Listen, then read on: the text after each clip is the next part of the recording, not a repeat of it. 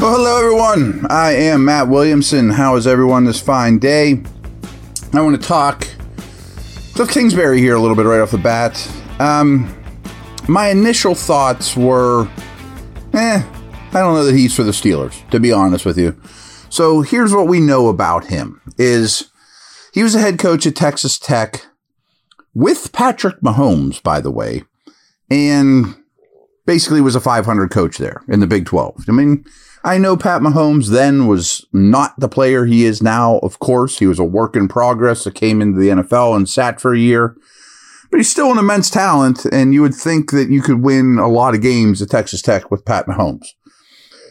Then he goes to the Cardinals, and if you remember, the year before Kingsbury arrived, they drafted Josh Rosen very high, in the top 10. And he was terrible as a rookie, and therefore they earned the first overall pick. And he convinced them to take Kyler Murray and move on from Rosen after one horrible year. They turned him into a second-round pick, sent Rosen to Miami, and that ended up being the right choice. I mean, the fact you got a second-round pick out of Rosen, who ended up being terrible, great. That doesn't mean Kingsbury's a genius or an idiot or any of the above, but going to Kyler was the right move, and he wanted more of a It's a little bit like the Fields-Williams situation in Chicago right now. Like, well, I want the shiny new thing, you know, the big-time prospect. But they also wanted the wheels. I mean, they wanted he wants a running quarterback that can take advantage of space.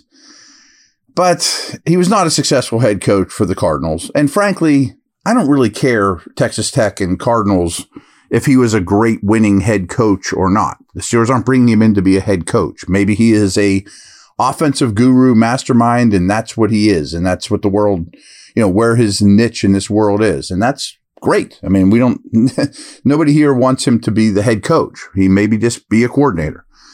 But his offense, I didn't love. And one of the things it was known for, like they had DeAndre Hopkins at that time, and Hopkins would always line up in the exact same spot. Like Peyton Manning did that with Wayne and Harrison, etc.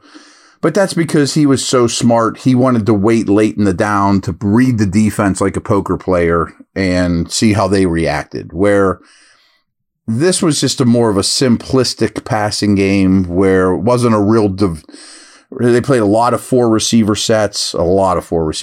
Didn't feature the tight ends until the end.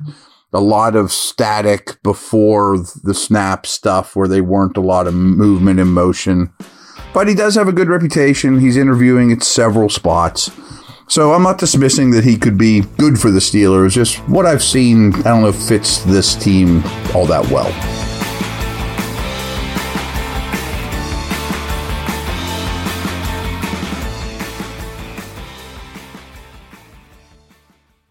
Folks, with the NFL playoffs here and the NBA season in full swing, BetOnline has you covered with all the up-to-second odds, news, scores, with additional odds, lines, and trends and info on both desktop and mobile. You can access the world's best wagering information anytime. Head there today to get into the action and see all the updated odds. Remember to use our promo code BELIEVE, BLEAV, all caps, to receive a 50% welcome bonus on your first deposit. BetOnline, where the game starts.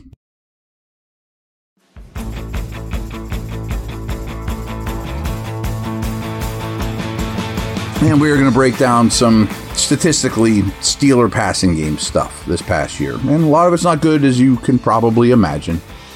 So these are as a whole. The Pittsburgh averaged just over 200 passing yards per game, 201.2. Only the Panthers, Giants, Jets, and Patriots were lower. That's not the company you want to be keeping at all. But they did run the ball a lot, as we talked about yesterday. Only 7 offenses had a shorter average depth of target than the Steelers. That's not necessarily good or bad. You can be a highly efficient, quick-hitting passing game and be the best offense in the league. But I don't love the sound of it either. The shortest average depth of target than only 7 offenses were shorter. A 53.1% of all Steeler passing yards came after the catch. Just 5 offenses got a higher percentage of their passing yards after the catch. This one, I think, is a little bit of a misnomer because a couple monster gains by Pickens. After the catch, to me, is as much a quarterback stat as it is a receiver stat. And maybe it's even more of a coordinator stat than anything. Like the Niners every year lead the league in yards after the catch by design. And they also go get really good after the catch receivers. I do believe, including Deontay, the Steelers have good after the catch receivers. I don't think the scheme, although it was much better than last year, lended itself to after the catch stuff. I mean, last year was all go routes, which you're not going to do much after the catch, and a lot of comebacks and stopped, shoulder square to the line of scrimmage as opposed to hitting people in motion.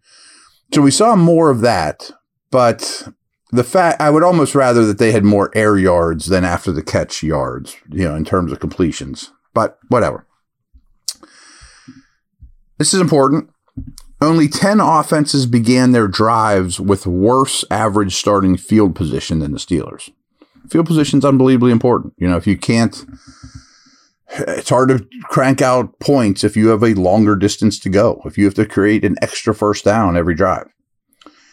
This has to change.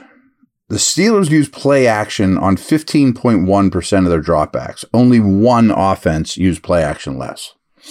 That's been making me crazy for half a decade now. Like, that has to change. Okay, Ben didn't like it. I can live with that. But it's been every quarterback. And if you want to make Pickett or Rudolph or whoever's coming in here life easier, you have to do more play action, especially as much as the Steelers run the ball. Mason Rudolph averaged 9.7 yards per pass attempt this regular season compared to 6.4 for Pickett and 5.9 for Trubisky. In the wild card round, though, Rudolph was at 5.5. Did he come back to earth? We've talked about that. But yards per pass attempt for a player or a team is one of the most indicative numbers of wins and losses. Yards per pass attempt. Keep that in mind. 4.7% of Trubisky's passes were intercepted. Pickett had 1.2% of his passes intercepted. Very, very low. Rudolph didn't throw an interception during the regular season. The Steelers' pass catchers collectively averaged 5.2 yards before catch per reception. 8 offenses were lower. Again, they're throwing shorter than you think when you really study the numbers. George Pickens and Deontay Johnson accounted for 1,857 yards. That's 54% of the Steelers' receiving yards and 10 of the 13 receiving touchdowns. Pickens had 4 games with 125 receiving yards or more this season, but 9 with under 50. That can't happen. Pickens 1140 receiving yards were 16th most in the league.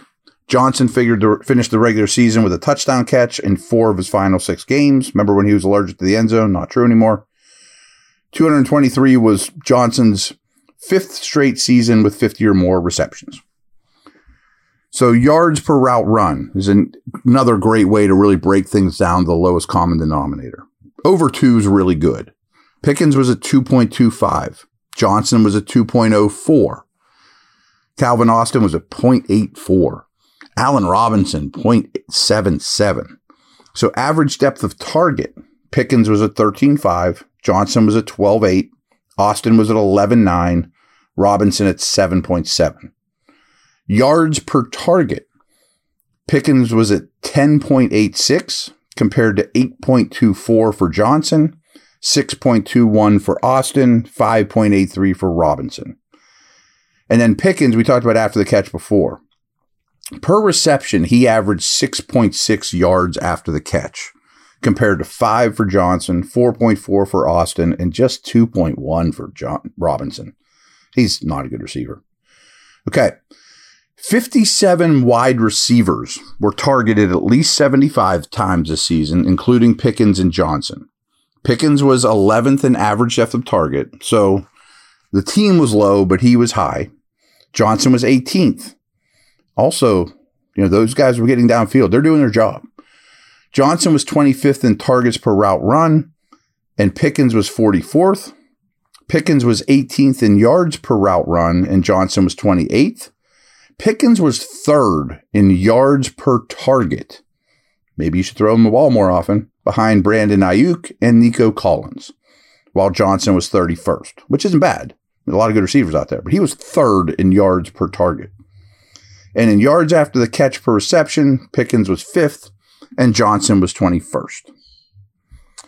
Let's wrap this up with a little bit of Freiermuth stuff.